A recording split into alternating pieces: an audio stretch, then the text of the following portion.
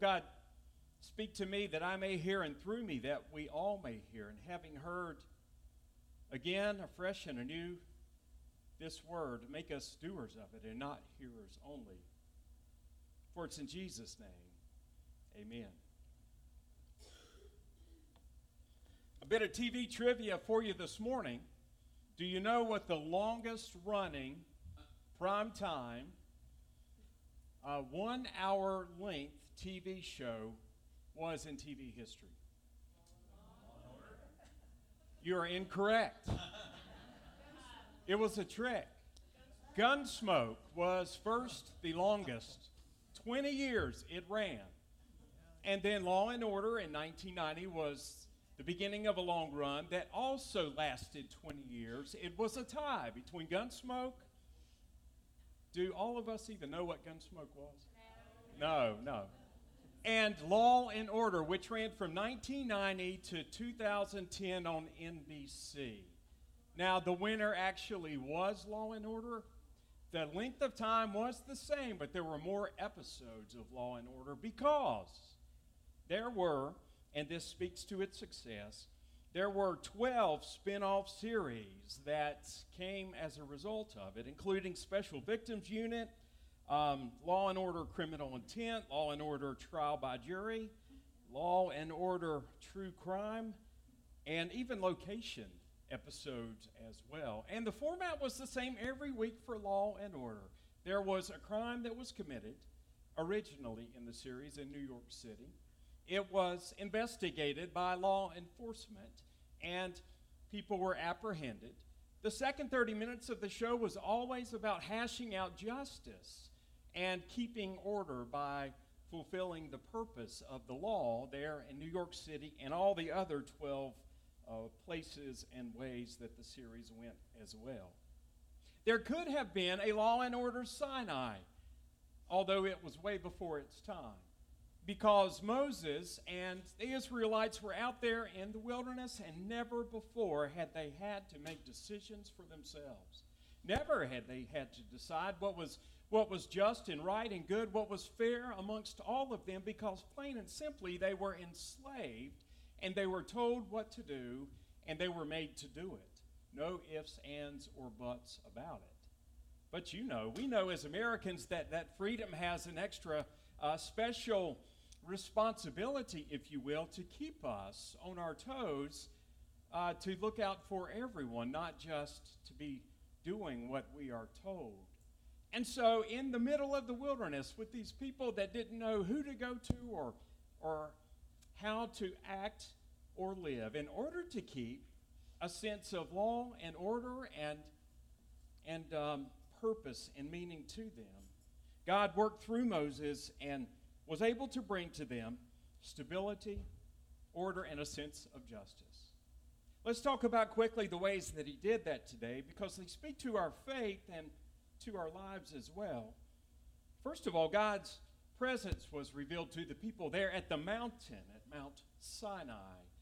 It was a place that Moses would go back to time and again, where the Israelites would gather, where God would descend upon and speak to the people. Now, this was a new thing altogether. They had heard Moses talking about this God and speaking on behalf of this God, and Aaron delivering to them orally the message that God spoke to Moses from God, but they had never themselves heard the voice of God speak. And there on Mount Sinai, God gave specific directions to Moses: purify the people and bring them so that they may hear me speaking to you, and they may know who it is that I am. And of course there was the provision: don't go too close and don't touch, because this God is otherworldly, holy, powerful, mighty. God revealed himself to the Israelites there in the wilderness, and they suddenly understood that they were in the presence of God that Moses had been talking to them about, that their forefathers had said they had struck a covenant with. And they were scared to death. Can you imagine? The smoke and the thunder and the rumbling, and And the words of fear that if you touch or go too close, you may be struck down. I love what Moses said to them. Don't be afraid. God has come to test you so that the fear of God that is within you will keep you from sinning, keep you on the path that leads to life. God revealed himself in a new way to the Israelites there in the wilderness to forge and bring them together to be his people, a light shining into the world. There is the story in Matthew 17, and it's in a couple of other Gospels too, of Jesus ascending on a much smaller mountain and taking along with him a couple of his disciples, three. One version says. In Matthew, it's James and John, and then it's Peter that goes up with him. Do you remember the story of the transfiguration that happened there? There was a cloud that fell over the mountain.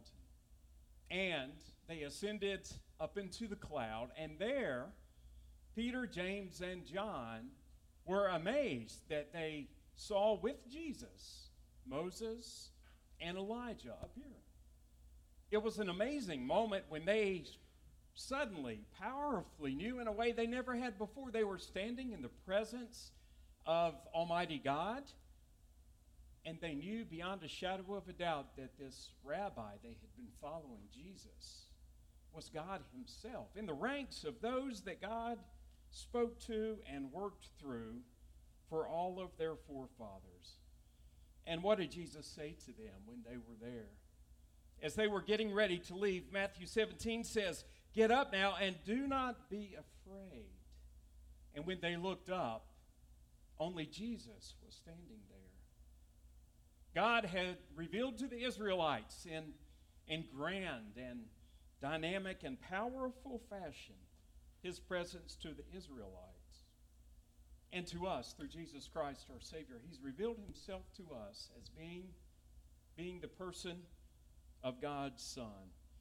As we follow him, we find that God reveals himself to us every day in walking and trusting in him in all things. God revealed himself to the people there in the wilderness. But secondly, he gave the commandments. He gave the law to them, the religious law, if you will. Now, in the Old Testament, there are 613 laws that the Israelites had concocted, but these 10 were the beginning of them all, and held above all things that these 10 rules were for God's people. We still look at them, and we still recognize them as being important to our faith, as a part of who we are as Christians from the New Testament, also understanding the depths of our Christian faith from the Old Testament. I love that John Wesley wrote about what the purpose of the Old Testament law, these 10 laws, were from our Methodist upbringing, our Methodist founder, John Wesley. He said that those laws convict us of what is wrong in our lives, of our sin, that they help to lead us in the direction of righteousness and understanding who Christ is and why he came. But thirdly, he says that they guide and direct the Christian in the principles that Jesus came to teach and to fulfill. Isn't that what Jesus said? That he came not to abolish the law, but to fulfill the law. He said it many times throughout the Gospels. And Paul, and I love this, how he speaks of the law in Romans, saying that all of these commandments that you know, that you shall not commit adultery, shall not murder, you shall not steal or covet, all of these can be summed up in one command, and that is to love your neighbor as yourself. Love does no harm to its neighbor. Therefore, love is the fulfillment of the law. There are a lot of people that frown down upon the 10 Commandments, and they've not been given a fair shake in recent times. They have been pushed down and washed away altogether, but they remind us that God's true intent for us as people is to live together in love and peace and harmony and mutual respect. The first 4 commandments are about us loving God and putting God above ourselves. But the last 6 are about us treating one another with fairness and justice and equity.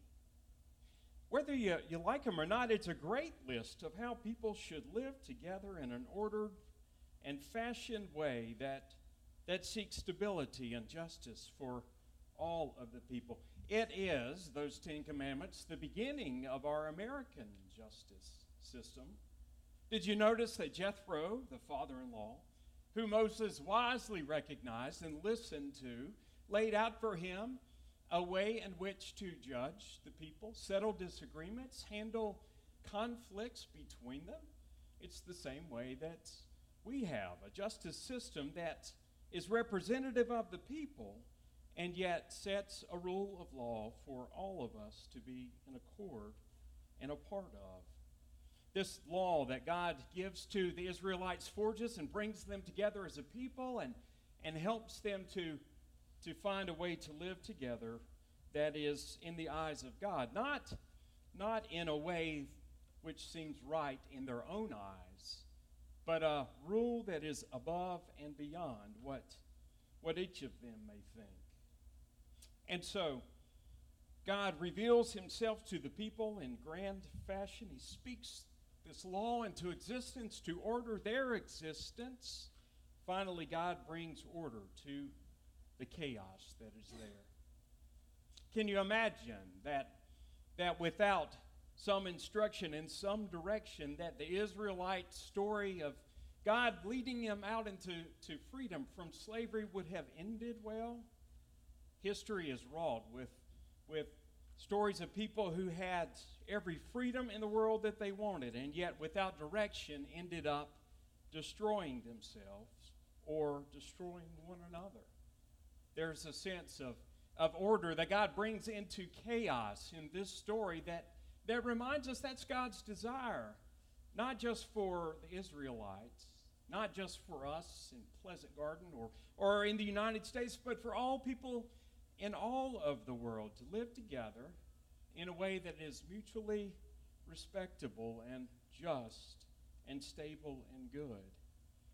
Do you remember the story that begins out the Old Testament scriptures? It is the story of, much like this one, God speaking into the world a sense of order where there was no world. What does Genesis say? That in the beginning, when God created the heavens and the earth was formless and empty, and darkness was over the surface of the deep, and the Spirit of God was hovering upon the waters, and God said, for 6 straight days God spoke into chaos of vapors and gases and liquids, formation of a place, of people, of animals, of ecosystems, of quite possibly universe and galaxies as well. God spoke order into the chaos. And because of that, beauty came in this place that we call earth. In the wilderness, where the Israelites are there, unsure about where they'll get their food and water that God provides, unsure how they will live together and who's right and who's wrong and what's good and what's bad, God speaks into that a sense of order to overcome their chaos and help them to live together in peace. It's a beautiful thing that God does to speak into the world for all of these people that God has created to give to us a sense of stability and justice and order that we so desire and need as people, lest we destroy ourselves and do what is right just in our own eyes.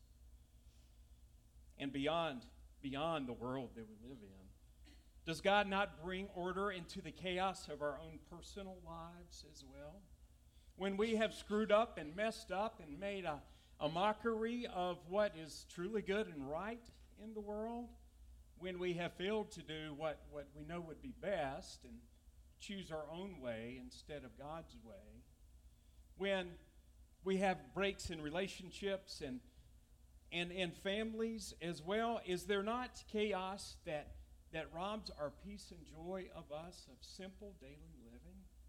And into that, God speaks. Through his Son, Jesus Christ, who came to show us how to live in love and died on the cross to give forgiveness and grace to us all.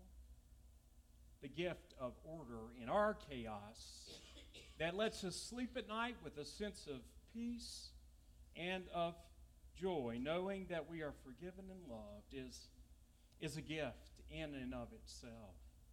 And so, people of God, Christians of the New Testament, and yet purveyors of the Old Testament laws fulfilled in Jesus, let us love God, the Lord our God, with all of our heart, our soul, and our mind, and our strength. And let us love our neighbor as ourselves, as Jesus called us to do.